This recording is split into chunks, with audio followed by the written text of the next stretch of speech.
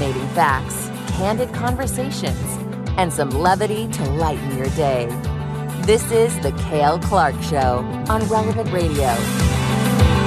Terrific Tuesday to you. It's July the 25th, 2023. I'm so glad that you're with me. We are cracking open. There it is. And that's a manual sound effect, too. That is not can. Well, it is can, because I just opened up a can, I guess you could say. And I didn't even plan on that being a pun, but hey, what can I say? When you're hot, you're hot. And whether you've got a hot beverage, a cold beverage of sorts, and trust me, this is non-alcoholic. It's just a Diet Coke today, but hey, curl up in a chair, or don't curl up in your seat if you're driving right now. Just keep your feet on the pedals. And I'm so glad that you tuned in to Relevant Radio and the Cale Clark Show on this day, because we've got a lot of great stuff to talk about today. In fact, this is a great day. We're going to talk about somebody who was literally greater than certainly the other guy, and that's James the Greater. There's also a James the Lesser, but we'll get into that in a second. I'm talking about the fact that today is the feast day of St. James the Greater. And it's a really, really interesting day, and we can learn a lot from him and how we can be much better, much greater in our own lives as we try to follow Jesus Christ. And paradoxically, it is by becoming less that we become greater. We'll talk about that as we go on. Let me hand out the phone number, 888-914-9149, toll free to talk to me on the Cale Clark Show. Love to hear from you, 888-914-9149. Hey, it's also Tuesday. That means we're going to have a little bit of Tuesday trivia. We haven't done this in a while, but producer Patrick Alog is going to help me with this later in the program. We're going to hand out the questions, so stay tuned. Got to keep it locked in so you don't miss them and get your chance to win. Young Thomas, well, we're going to give him a workout on the phones today. I guarantee you that. So that's coming up later in the program as well. And St. James the Greater, I guess you could call him King James. There's another King James, of course, LeBron James, and everybody's praying for his son, Bronny, who's LeBron Jr., essentially, and he's only 18 years old. He's going to be playing basketball this year at the University of Southern California. Suffered a cardiac arrest during basketball practice yesterday. Most people just found out about this morning, but it's been all over the news cycle, and we're going to talk about that, what exactly was going on in this very, very odd medical catastrophe. But we're certainly praying for the James family as they go through a very, very difficult time. Bronny apparently lost consciousness at one point. It was incredibly scary. Echoes of the Damar Hamlin situation from a few months ago. So we'll talk about that later in the program. There's also lots on the docket today. Let's get right into it. So let's talk about St. James the Greater for just a second here. And I want to read you the passage from the Gospel today. And it's from Matthew's Gospel, and I have to admit, I do think Matthew kind of doctored up Mark's Gospel on this. You say, how is this possible? How can this be real? Well, let's talk about this for a second. All right, so let's look at Matthew chapter 20. This is today's Gospel, starting with verse 20. Chapter 20, verse 20 of Matthew. It says, "Then the mother of the sons of Zebedee came to him," that's Jesus, "with her sons, and kneeling before him, she asked a favor of him. And he said to her, 'What do you want?' She said to him, 'Declare that these two sons of mine will sit, one at your right hand and one at your left, in your kingdom.'" Okay, so let me just stop it there for one quick second here, for one hot second here. Let's look and see what Mark has to say about this. Now, this is another show for another day, but Mark wrote his gospel first, and Matthew used Mark as a source. Plus, he added a lot of other stuff. This goes into gospel compositions. Don't have time to get into this too much right now, but here's how Mark puts it, okay? And this is Mark chapter 10, same incident, starting with verse 35. It says, "And James and John, the sons of Zebedee, came forward to him," to Jesus, "and said to him, 'Teacher, we want you to do for us whatever we ask of you.'" Hey, we've got a big old blank check here, like the kind they give to lottery winners, and we want you to sign it, and we'll fill in the rest. We'll take care of everything else. We want you to do for us whatever we ask of you. Oh, okay, sure. Thankfully, Jesus does not comply with that request. So that's the change here that Matthew makes. He has the mother of the sons of Zebedee ask this question rather than the two apostles themselves. And what's really going on here is, okay, you could say, well, as a good mom, she wants her kids to be successful. She's trying to put in a good word with the boss here and give my sons a promotion, please. They deserve it.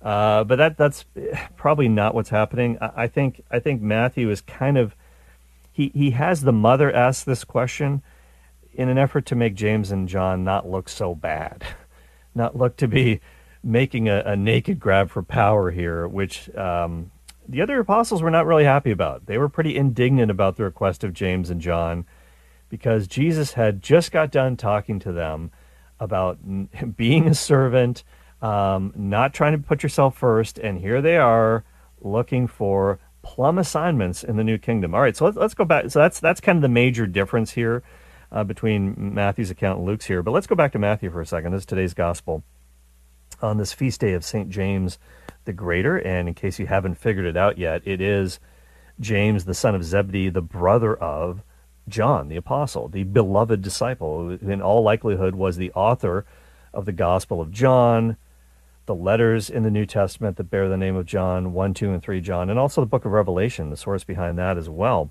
And shameless plug here on the Faith Explained show, we're actually doing right now Letters from Heaven, a series about 7 letters from Jesus that are in the book of Revelation, where Jesus himself is the author of these letters, and he's saying, John, I want you to grab your pen, grab your quill, if you will, and grab your papyrus scroll, and you're going to be my secretary here. I've got something to say. So check that out. It's my favorite part of the book of Revelation. If you've been haven't had a chance to listen live at 12:30 Central on Relevant Radio, do check the podcast. They're all there, and we continue on with that one. But enough about John. Let's talk about James. Okay, so let's go back to Matthew here. It says, the mother of the sons of Zebedee came to him with her sons, and kneeling before him, she asked a favor of him. And he said to her, what do you want? She, what do you want? No, it wasn't like that probably. But she said to him, declare that these 2 sons of mine will sit, one at your right hand and one at your left in your kingdom. But Jesus answered, you do not know what you are asking. Are you able to drink the cup that I am about to drink? They said to him, we are able. He said to them, you will indeed drink my cup, but to sit at my right hand and at my left, this is not mine to grant, but it is for those for whom it has been prepared by my Father. When the 10 heard it, and these are the 10 other apostles, when the 10 heard it, they were angry with the 2 brothers. That's interesting because this is how we know that Matthew kind of switched it up a little bit, because when Jesus is replying allegedly to the mother, Matthew wasn't super careful. He's probably copying this from Mark, and Jesus says you, and he's using the plural of the word you in the original Greek. You plural, you guys, in other words, do not know what you plural are asking. You guys don't know what you guys are asking for. So, and then he says, in response to their question, they said to him, are you able to drink the cup? Jesus says, they said to him, and who's the they? Well, it's James and John. It's not the mother. They said to him, we are able. We are able to drink the cup. So clearly Jesus is talking to James and John here. Matthew's trying to sort of soften the blow and make them look a little bit better. And people might, based on this, say, I can't trust the Gospels. The Gospels are untrustworthy. They're not historically reliable. If Matthew kind of adds the mother in here and puts the words in her mouth, how can I trust this as being legit? Well, it is totally trustworthy, and I'm going to tell you why in just a second. But and then Jesus uses this as a very, very important teachable lesson. Obviously Jesus is the master teacher, and this is a teachable moment. The 10 hear about this. They're angry with the 2 brothers, and then in verse 25, Jesus calls to them to him and said, "Guys, gather around here." Essentially, you know that the rulers of the Gentiles lord it over them, and their great ones are tyrants over them. It will not be so among you. But whoever wishes to be great among you must be your servant. And whoever wishes to be first among you must be your slave, just as the Son of Man came not to be served, but to serve, and to give his life as a ransom for many. So Jesus completely turns their idea of power on its head. So a couple interesting details here. Again, people might look at this detail of the mother being added in by Matthew and say, I can't trust this. This is totally authentic. And by the way, the way that it's well within the bounds of how the ancients wrote biographies. The Gospels are Greco-Roman biographies, and when you compare the Gospels with one another, they do differ in some side details from time to time, but these are unimportant details. The gist of the accounts, they are completely in agreement on, especially when it comes to the Passion. We don't even need the Gospels to show that these things actually happened to Jesus in real life. That's another interesting argument, but we don't have time for that one today. But here's another reason you can trust this, by the way. Jesus asks the disciples, "Can you drink the cup?" Now, what kind of cup is he talking about here? He's talking about the cup of suffering. And it's a metaphor, the cup of suffering, the fate of a person. And the cup, of course, refers to not just suffering, but also death. And how do we know that this is authentic? Because no Christian would ever make this up. If you're making up the gospel, okay, if you're making up a story about Jesus and asking people to believe it, nobody would ever make this up. We know that this is authentic because guess what? Jesus himself was not able to drink, was reluctant, shall we say, to drink the cup. He was able to drink the cup, obviously. I misspoke there. He didn't want to drink the cup because later on in the Passion, when we get to that, what does Jesus say in the Garden of Gethsemane as he's praying, Father, if there's any other way out of this, let's take that way. Let's take that road. If there's any other way than me drinking this chalice of suffering, let's do it. And God the Father essentially says to him, no, this is the only way. And of course he says, okay, as an obedient son, all right, I'll do it. But humanly speaking, he doesn't want to go to the cross, the horrors of the cross. But he does do it, of course. And so Jesus himself this was not a cup that he was necessarily excited about from a human perspective, but he did do it. Clearly he did do it. In his agonized prayer in Gethsemane kind of tells the story there. And the disciples were not able to, at that point, drink the cup of suffering because they all ran away. They all ran away except for John, except for the Apostle John. And so John, I guess, was able to, for sure. He was at the foot of the cross. Ironically, the only one of the 12 that wasn't martyred for his faith. Interesting. So he was the one guy who was there at the foot of the cross, who stuck with it. He was there with Mary, but he was not asked for martyrdom. Interesting. But James was martyred. James, in fact, was martyred in 44 AD. So eventually he was able to drink the cup after the power granted by the Holy Spirit after Pentecost, the hope of the resurrection. You're listening to the Cale Clark Show on Relevant Radio, 888-914-9149. But at any rate, Jesus does not grant their request. He says, look, you will indeed drink my cup. You're going to drink the cup. And John, even though he wasn't martyred, he certainly suffered in other ways. He was exiled to the island of Patmos, suffered in many. It is said, one tradition about John was that he was dunked in boiling oil. They tried to kill him that way. It didn't work. And he really did have thick skin in more ways than one, I guess. And you have to have thick skin to be a follower of Jesus, of course, both then and now.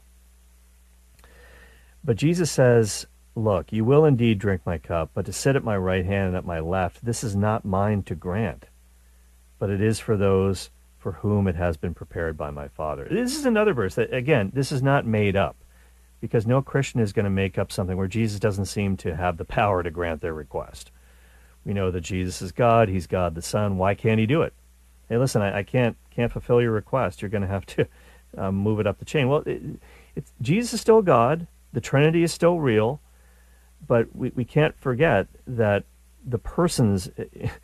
The Son is not the Father is not the Holy Spirit, the Son is not the Holy Spirit. Different persons, one God, but different, I guess you could say, jobs to do, or roles or functions. And it was very common a few years ago, and a lot of priests were disciplined for doing this. I remember a particular case in Australia where some priests were trying to be hip and fashionable and make young people want to come to church, that kind of thing. So they started to say stuff like, in the name of the Creator, the Redeemer, and the Sanctifier. That's how they would open the Mass or making the sign of the cross. Oh, wow, that's different. Why are they doing this? Well, I gotta know. Who knows? Maybe they're trying to be more relevant, quote unquote.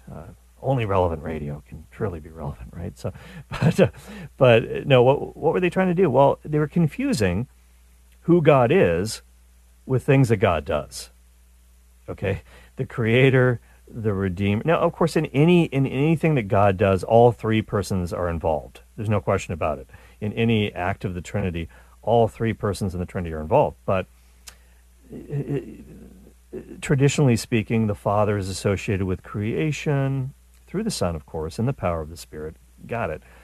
The redemption wrought by Jesus Christ through his passion, death, and resurrection. Got it. He's the Redeemer. And then the Holy Spirit is the Sanctifier, the great Sanctifier, who makes us holy, right? That's one of his main roles, is the Holy Spirit. But so they got censured for this. These priests got punished for this because that's not God's name. In the name of the Father and of the Son and of the Holy Spirit. That is God's name. Father, Son, and Holy Spirit. And the other things are things that God does. So let's not confuse that. God was God before he ever created anything, before he ever redeemed anyone or sanctified any person. So there you go. But anyway, so again, this again smacks of authenticity here, the fact that Jesus answers in that way. And of course, the other 10, they're angry when they find out about this. They're ticked off, and this gives Jesus another teaching opportunity. He says, "Look, let me tell you what true leadership really is." He reminds them of how people looked at leadership in his time. He called to them and said, "Hey, you know that the rulers of the Gentiles lord it over them, and their great ones are tyrants over them." That's what leadership was in the ancient world. It was nothing more than tyranny, and there's certainly tyrannical regimes all over the world even to this day. But the great Jewish historian Josephus, when he's talking about stuff that was going on in his time, and he's roughly contemporaneous with Jesus, writing about the same time as the life of Jesus, slightly afterwards, but when he's writing about the history of the Jewish people and what they had to go through, Greek rulers, also Jewish rebels who tried to grab power themselves, he calls them all tyrants. And the great Roman rulers like Augustus, Caesar Augustus, when they were eulogized, they would flatter them by saying, like Virgil did this for Augustus, saying, "Hey, you're awesome because you're a tyrant, because you lorded it over people. That made you a righteous ruler." No, this is nothing but coercion, okay? This is coercion. So the more coercion you're able to wield over people, then the greater you were in the ancient world. But it's not so among you, Jesus says. It is not so among you. But whoever wants to be great among you must be your servant. And whoever wishes to be first among you must be your slave. And again, we hear Jesus talking about this great reversal. The first will be last, the last will be first. And he's already taught about this to the disciples, so they should kind of know this already. But like us, we're no better than them. We can't get these things through our thick skulls either. This is completely against the way that the world thinks now, the way the world thought then. And in Jesus' time, in the Greco-Roman world, if you were a servant, and many people were servants, many people were indentured slaves back then. Here's what Plato said, the great Plato, right? He said, "How can you be happy when you have to serve someone? How can you be happy? It's impossible to be happy. How can you? No, you can only be miserable." That's not what Jesus says. That's not what Jesus says. Jesus says, "Look, I'm going to flip things upside down here. I'm going to turn the world on its head here." And he talks about himself. And he is always the great example to us, right? This is what he says. "You know the rulers of the Gentiles lord it over them. Their great ones are tyrants over them. It will not be so among you. Whoever wants to be great among you must be your servant. Whoever wishes to be first among you must be your slave, just as the Son of Man came not to be served, but to serve and to give his life a ransom for many." Now, people often get confused when Jesus calls himself the Son of Man. You're listening to the Cale Clark Show on Relevant Radio. Some people think, well, that's Jesus talking about his human nature. And when he calls himself Son of God, he's talking about his divinity. Not the case. If anything, it's completely the other way around, because all Israelites were called sons of God. At least Israelite men. The women were called daughters of God. In the Old Testament, it's all over the place. Son of Man has nothing to do with Jesus' human nature. If anything, it refers to his divinity, because the Son of Man refers to a specific individual in the Old Testament. In the book of Daniel, chapter 7, this great vision in Daniel chapter 7, verse 13, in his vision at night, Daniel says, I saw one who looked like a son of man. Is he divine? Is he human? Is he the God-man? I don't know. And he approaches the Ancient of Days. Who's that? It's God the Father. And receives royal power. All peoples, all nations, all languages, everybody who's ever lived should serve him. But it's interesting because that Jesus applies this to himself.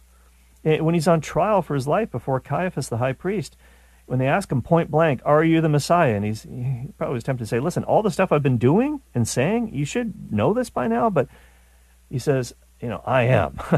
And you will see the Son of Man coming on the clouds of heaven. And then that's when the high priest freaks out. And he just tears his robes, blasphemy, because he gets it. He knows exactly who Jesus is claiming to be, the Son of Man from Daniel chapter 7. But here's where Jesus flips it on its head. Because, yes, I am the Son of Man, but I'm not ruling in the way that you think. Because, yes, everyone serves me, but I came first to serve. I invert it. It's like an inverted triangle. And one of the great titles of the Pope is the servant of the servants of God. Servus Servorum Dei. All the popes love this title from JP2 onward. They love this because it's an inverted pyramid. Sort of being, going up the ecclesial ranks, if you will, is not ascending to some higher level of whatever in an ivory tower. It's descending into greatness. You have more people to serve. You have more people over you, not more people under you. It's being at the bottom of a pyramid turned upside down. Just more people to serve. And so that's how we should be looking at this. And that's what Jesus does. He says, I've come to serve and give my life as a ransom for many. Now, where does he get this image from? He gets it from another one of the prophets, Isaiah. Because in Isaiah chapter 53, of course, it talks about the suffering servant. The suffering servant. My servant shall make many righteous, and he shall bear their iniquities. He bore the sin of many and made intercession for the transgressors. Isaiah 53, verses 11 and 12. So what he essentially does here, Jesus, is he's kind of putting them in a blender. Daniel chapter 7 and Isaiah 53. Daniel 7 is about royal power. Isaiah 53 is about suffering service and the vindication of the one who suffers by God. And so Jesus is basically saying, look, I first have to suffer for the people on the cross and through my passion before I can be raised up to glory. And so this is it. This is ransom. I'm going to provide that ransom. And that means there's a price to be paid for sin, and I'm going to pay it. I'm going to pay it in my own person. And that's how he serves everybody. That's how he serves the many, by making it possible for our sins to be repaid. So it's really your choice. And I like how in the new translation of the Mass, they change for all in the words of consecration to for many. This blood will be shed for many, because not everybody takes advantage of it. But it is open to all, but not everybody takes advantage of it. And that's what Jesus says. I have come so that the many might be saved. But it's up to you. You either have to pay for your own sins or allow Jesus to pay them for you. I know which deal I'd rather take. And so that's partially what's in the background here on this great feast day. You're listening to the Cale Clark Show on Relevant Radio. We'll be right back. 888-914-9149.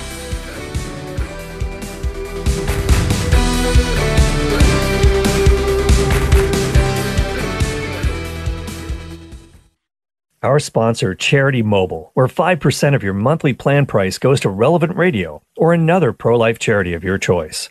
New customers can mention Relevant Radio to receive a free phone. More information at CharityMobile.com. Faith, facts, and fun. It's the Cale Clark Show on Relevant Radio. Have a question? Give Cale a call at 888-914-9149. Hey, welcome back to the program. Stay tuned. We're going to be throwing out our Tuesday trivia questions in just a few moments, so hang tight if you want a chance to win. And you'll be surprised at what you might actually win. I'll tell you what that is or isn't later. But let's go to the phones right now on this Feast of St. James the Greater. Who do we have here? We have Laura in Minneapolis. Hi, Laura. Hi, Kel. I had a question. I was wondering if you could elaborate a little further on your understanding of the passage that you were just covering when it says that Jesus, is come as ransom for many. Specifically, who is he giving a ransom to? I've heard it said that, in some denominations we're saying, the ransom is to God to pay for our, the sins of original sin.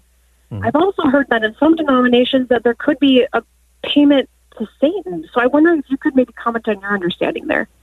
It's definitely ransom paid to God. Yeah, it's not to the devil, of course. Now, the devil certainly tempts people to sin, and we do a pretty good job of it on our own as well. But, it's the price that needs to be paid to God, if you will, this ransom. And this theme of ransom is actually pretty prevalent in the Judeo-Christian tradition. For example, in St. Paul's letter to the Romans, he says the wages of sin is death. And so somebody's got to die. Somebody's got to pay that price. And Jesus does pay it on our behalf. And it's interesting, too, when you think about it, there's a suffering servant passage, which I talked about before the break in Isaiah chapter 53. That's really important to understand. But also in, for example, the books of the Maccabees. And of course, a lot of non-Catholic Christian groups do not accept the books of the Maccabees as scripture. They would view them as part of the apocryphal books. They don't see them as the Word of God, along with some other books, but they are in the Catholic Old Testament. And when you read 2 Maccabees chapter 7, that very moving, it's an incredibly powerful passage. And we spent some episodes on the Faith Explained program talking about the books of the Maccabees. We have the Maccabean martyrs. And the 7 sons of a woman who herself is martyred as well under the persecutions of the wicked ruler. Just the grisly ways in which they're martyred. Somehow in Jewish tradition, this was understood that their deaths would serve as expiation for the sins of the nation. Because, and this is again a theme that's throughout biblical history, that the people of God sometimes go off the rails. And they sometimes, we talked about Solomon yesterday, how his heart was drawn after paganism because of the women that he was involved with, his wives, his concubines. That was part of the reason he drew his heart away from God. And from time to time, the nation as a whole would go astray, and God allowed certain punishments to come their way. The Babylonian invasion, the destruction of the temple that Solomon built in 586 BC, exile and then return, exile and then return. And so Jesus kind of wants to save us from the ultimate exile, being shut out of heaven for all eternity. And so this is what he does for us. And so just as, heroes of the past and their martyrdoms would serve as expiation for the sins of the people, Jesus, as God the Son, is able to give that definitive expiation and the payment, paid in full, as it were, on the cross. So hopefully that helps to clear that up a little bit, Laura. But that excellent question. Thanks for calling in. Yeah, that's wonderful. Thank you so much. Thank you. Oh, you're most welcome. God bless you, Laura in Minneapolis. Call back anytime. Great to have you on the show. All right, so one thing I did want to say also, because it is the Feast of St. James the Greater, and we talked about that before the break. If you missed it, check the podcast. It'll be up a few minutes after the show on the Relevant Radio app, wherever you get your podcasts, and on relevantradio.com. But we do need to talk about, people get very, very confused about which James are we really dealing with? Now, again, this is the son of Zebedee. I guess you could say the Zebedee and Sons Fishing Company. Jesus called them, the brothers James and John, around the same time they called Peter to follow him. But the name James, and I did a series, people often confuse him with the other James who wrote, well, there's many other James, actually, as you'll see, but the James who wrote the letter in the New Testament, that's not the same James. That one is known as the quote-unquote brother of the Lord, not a son of Mary. Don't get that wrong. I did a whole series on him, and I called it Bonding with James. If you can see where I'm going there with the puns, I'm a big James Bond fan, and that was pretty lame, but I did it anyways. Bonding with James, it was a series that I did on the letter of James in the New Testament, and on that particular James who became the Bishop of Jerusalem. But the James that I'm talking about today, whose feast day it is, James the Greater. And why is he the Greater? I'll tell you in just a second. His name actually wasn't James. To make it even more confusing for you, there's so many people named James in the New Testament. In Hebrew, the name is actually Yaakov. Yaakov. Do you remember the comedian Yakov Smirnoff from long ago? Boy, that's a dated reference, but he was ubiquitous. That's a very dated pop culture reference, but you know who I'm talking about, probably. Yaakov, of course, is Patrick Alog's too young; he doesn't know. But Yaakov, of course, is the name Jacob in Hebrew. Yaakov is Jacob. So the fact of the matter is that everybody in the New Testament who's named James, their actual name is Jacob. Okay, so how did it become James? Well, that's a really, really good question. How did it become James in the English language? Well, okay, the New Testament was written in what language? Patrick Alog, do you know? This is a quiz. How closely do you listen to me when I'm talking on the show? Say that again? Yeah, he's trying to buy time as he's Googling it, folks.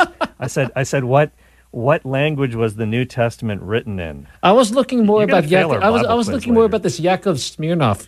Yeah, you're too busy looking up Yakov Smirnoff. All right, well, Greek? Greek, exactly. Okay. All right, so Dr. Google came through for him. When the New Testament was written in Greek, of course, in Hebrew it's Yaakov. In Greek, which is Jacob, in Greek it's Jacobus, or Jacobus is what it would be spelled like. Now, as you know, in the Catholic Church, the official quote-unquote language of the Church and its ecclesiastical documents, of course, is Latin. So when Jacobus in Greek was translated into Latin, in the Latin translation of the New Testament, it became Jacomus. Then this just kind of keeps going like a game of telephone. When the Latin was translated into Spanish, it became Jaime. So if you know people named Jaime, that's what it means. It's actually James. So when they got around to making English translations of the Bible, sometimes they didn't go back to the original languages, all right? They didn't go back to Greek. Sometimes they would make English translations out of the Latin language or other European translations that were already there. So speaking of King James, James the Greater, King James, different guy, but the King James translation of the Bible, which no doubt you've heard of the famous King James Version, in 1611, when that came out, it translated essentially Jaime into James. Okay, so that's where it came from. So in all English Bible translations from that point, it's been James. So maybe more information than you ever wanted to know about this, but there you go. But it's important to know this because the fact that it is actually Jacob is very meaningful. That all these guys named James, their name is actually Jacob, because go back to the beginning of the Gospel of Matthew. There's this genealogy, right? Like all the ancestors of Jesus, from humanly speaking.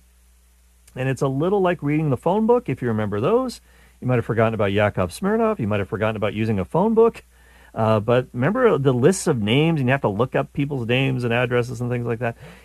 Well, it's a little bit like reading the phone book, but it actually has a lot of meaning. And in the Gospel of Matthew, the genealogy of Jesus, there's only two guys named Jacob mentioned.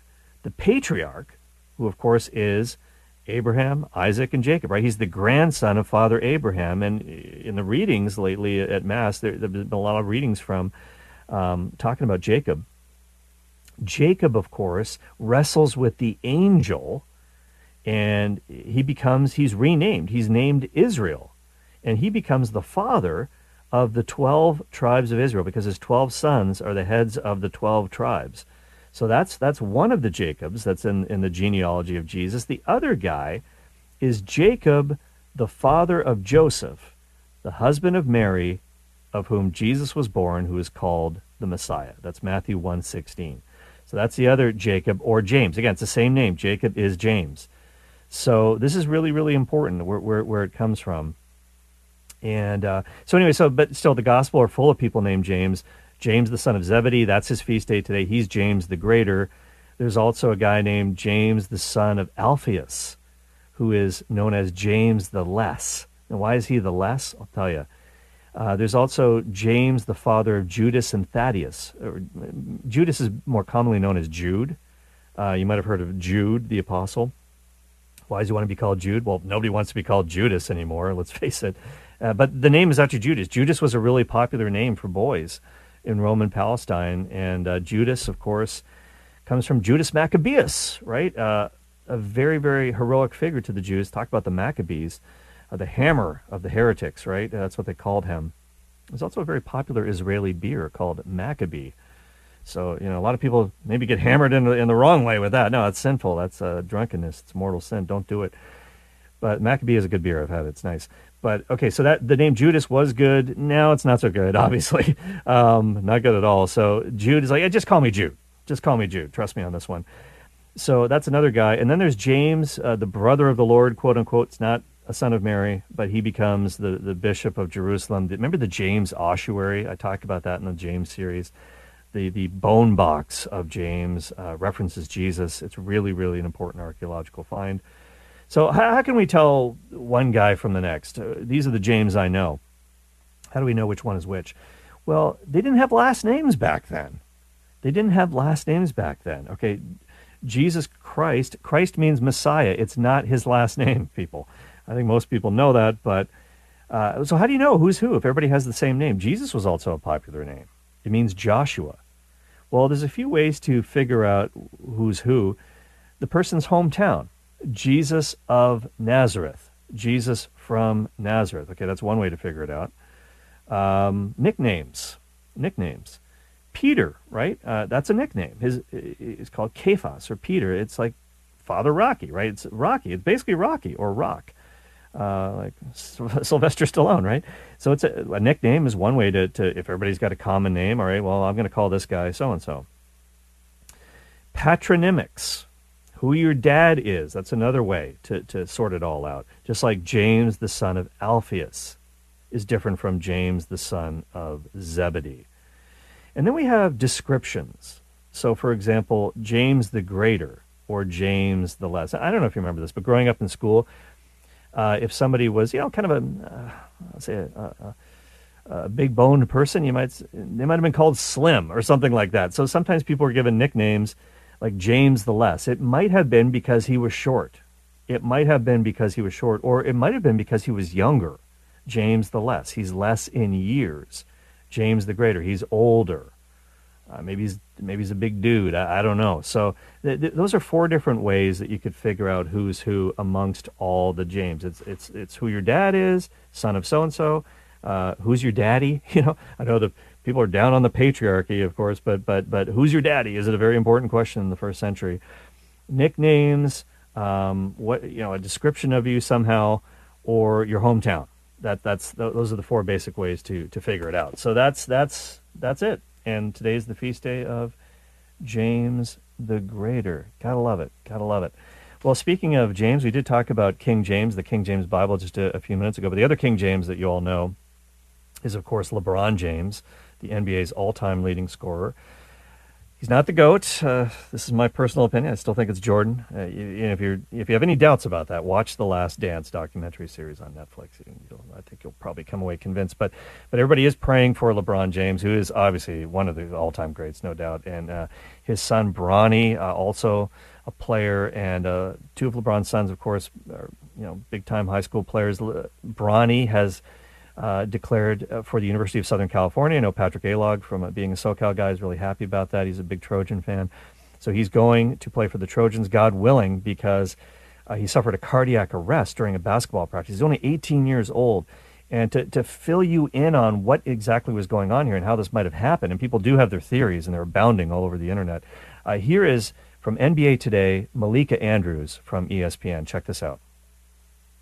Welcome to NBA Today. We have a developing story today in the basketball world. Bronny James, the eldest son of Lakers star LeBron James, suffered a cardiac arrest Monday and is in stable condition. And the James family spokesperson released the following statement saying, quote, yesterday while practicing, Bronny James suffered a cardiac arrest, and medical staff was able to treat Bronny and take him to the hospital. He is now in stable condition and no longer in the ICU. We ask for respect and privacy for the James family, and we will update media when there is information available. LeBron and Savannah wish to publicly send their deepest thanks and appreciation to the USC medical staff and athletic staff for their incredible work and dedication to the safety of their athletes. So for more on this story, we are joined now on NBA Today by ABC News chief medical correspondent, Dr. Jennifer Ashton. So Dr. Ashton, I want to start here. Can you just please explain to all of us what exactly happens during a cardiac arrest? So first, it's really important for people to understand this is a completely different situation than a heart attack, which then leads to someone's heart stopping. Sudden cardiac arrest, particularly in an elite athlete, can occur for a variety of reasons. We have to remember there's electrical parts of the heart and then there's structural mechanical parts. Either can cause the heart to suddenly stop beating. The most common cause is something that's actually structural and congenital, known as HCM or hypertrophic cardiomyopathy, but we can see it with irregular heartbeats and arrhythmia. Obviously, we saw with Damar Hamlin, commotio cordis, as a result to a blow to the chest. But when the heart stops beating, the clock starts ticking, and that's because every minute that the rest of the body, the brain, the heart, the rest of the vital organs are deprived of oxygenated blood, the chances of survival go down. So again, to echo the James family spokesperson, really the credit is due to the emergency responders and the certified athletic trainers and the coaching staff on scene who was able to apparently perform early bystander CPR, possibly AED use. We know that that is critically important, as it is to activate the 911 system and get someone to a hospital. Okay, so there you have it. Malika Andrews from ESPN's NBA Today in conversation with Dr. Jennifer Ashton about what may have gone wrong. Why did an 18-year-old in peak physical condition, Bronny James, go into cardiac arrest? And as Dr. Ashton mentioned, this happens about 150 times a year with young people in the United States. Think about how many millions of them there are. It might seem like a small number. And of course, there's been a lot of speculation on the Twitterverse about whether or not this was caused by vaccines. Apparently, Bronny James was vaccinated, had boosters. LeBron was a big proponent of it during the COVID crisis. And I don't know. We'll have to see what the medical reports are, whether or not there's a link. And it's interesting because I never talked about this during all of COVID. Maybe I should get a hero sandwich for this. I don't know. I never talked about the whole controversy with the vaccines. I didn't even talk about COVID other than in passing for that entire year. And yeah, it would have been easy to maybe chase cheap ratings and talk about it all the time. But I wanted to give you guys a break from it because I was tired of hearing about it, and I'm sure you were as well. But we'll have to see what it says. Like, science is all about observing and being open to the evidence and where it leads. And certainly there does seem to be, at least on the surface of things, a preponderance of especially young men in their primes who seem to be having these cardiac events and dropping dead in some cases, whether it's blood clots or cardiac events. Is it related? Is it not? Sometimes we can be fooled by the data and we want to see things a certain way.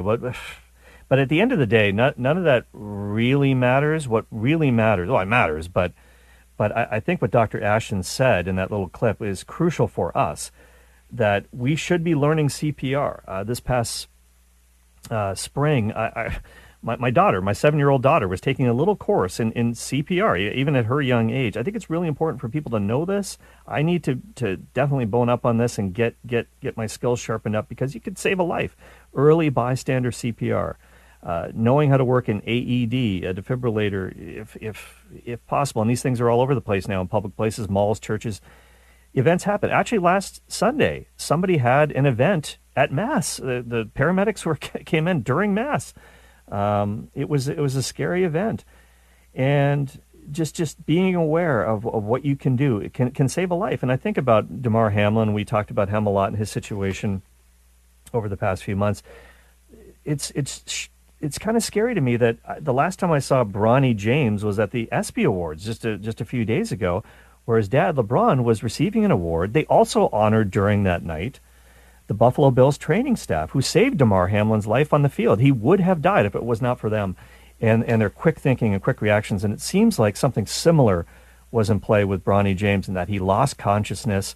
There's only a short period of time where you've got to get the heart going again, or blood will not get to the brain, oxygenated blood, and there could be devastating results.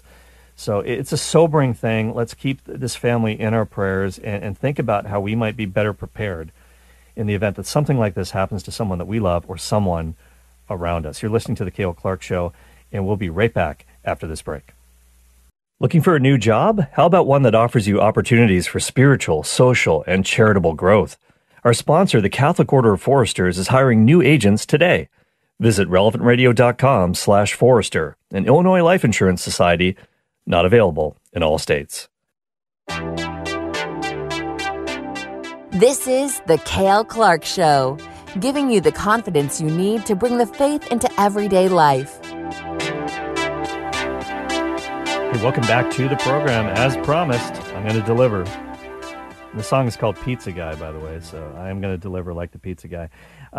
Great tune, and we've got a great trivia contest for you on this Tuesday trivia for you. Without further ado, you're going to want to call in right now. Let me give it, before you even know what the questions are, 888-914-9149, 888-914-9149. So here we go. Got some music for me, Patrick?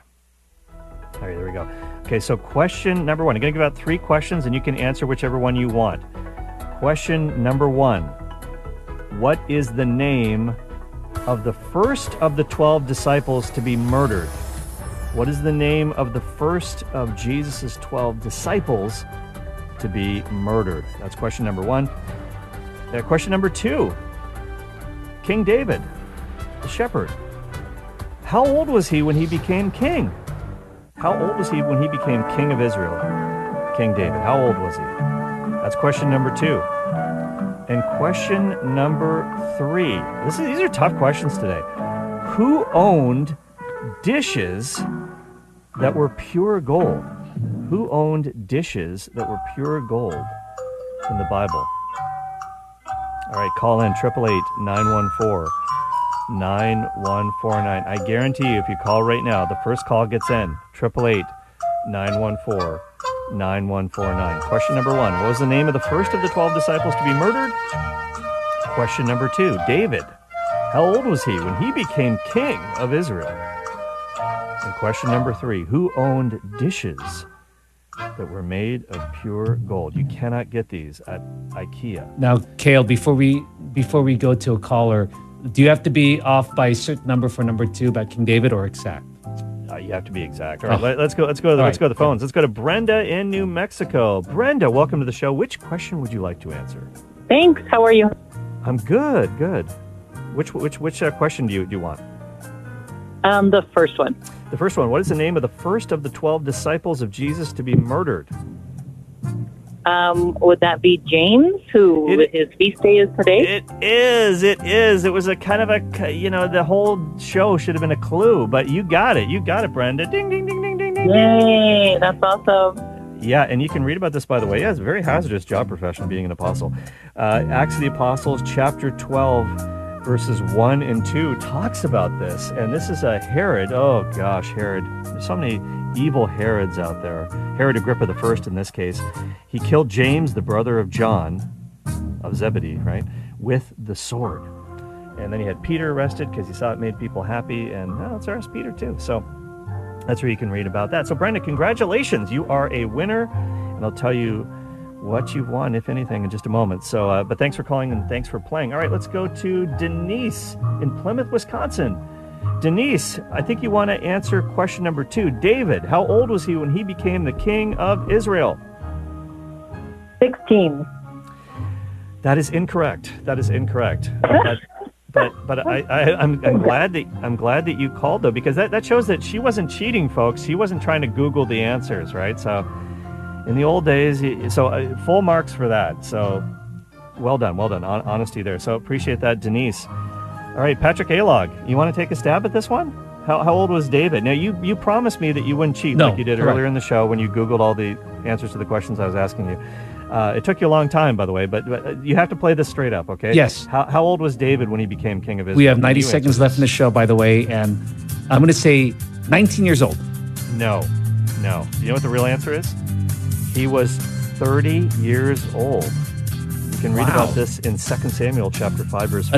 Another parallel with Jesus. I know. Isn't that interesting?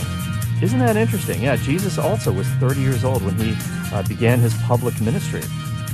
He's the real king, right? All right, now we got one more question here. Who owned dishes that were made of pure gold? Got to wash these by hand. What do you think, Patrick Alog? It's not Midas, is it? No, it's not. Like, is there a clue? Like, that'd be kind of cool. I make my dishes. Is there a gold for clue? the party. Just like, touch them. who owned? Was it a king? Was it a? Yeah, it might have been. Think King, about King James. no, but more along the lines of David. It was actually King Solomon. Oh, So we talked about Solomon yesterday. It was a really interesting program. You should 30 check that seconds. out. I thought it was like someone from the Old Testament or something, but And the I thought it was a answer trick is- question. Well, it wasn't. But as far as the answer to what everybody wins, the answer is nothing but eternal glory. Because as a charity, we can't actually give out prizes. I wish we could, but you have the bragging rights. Thanks for listening to the K.O. Clark Show. Patrick Alog produced, sitting in for Jim Shaper today. Young Thomas took your phone calls. Take it away, Michaela. Thank you for listening to my daddy.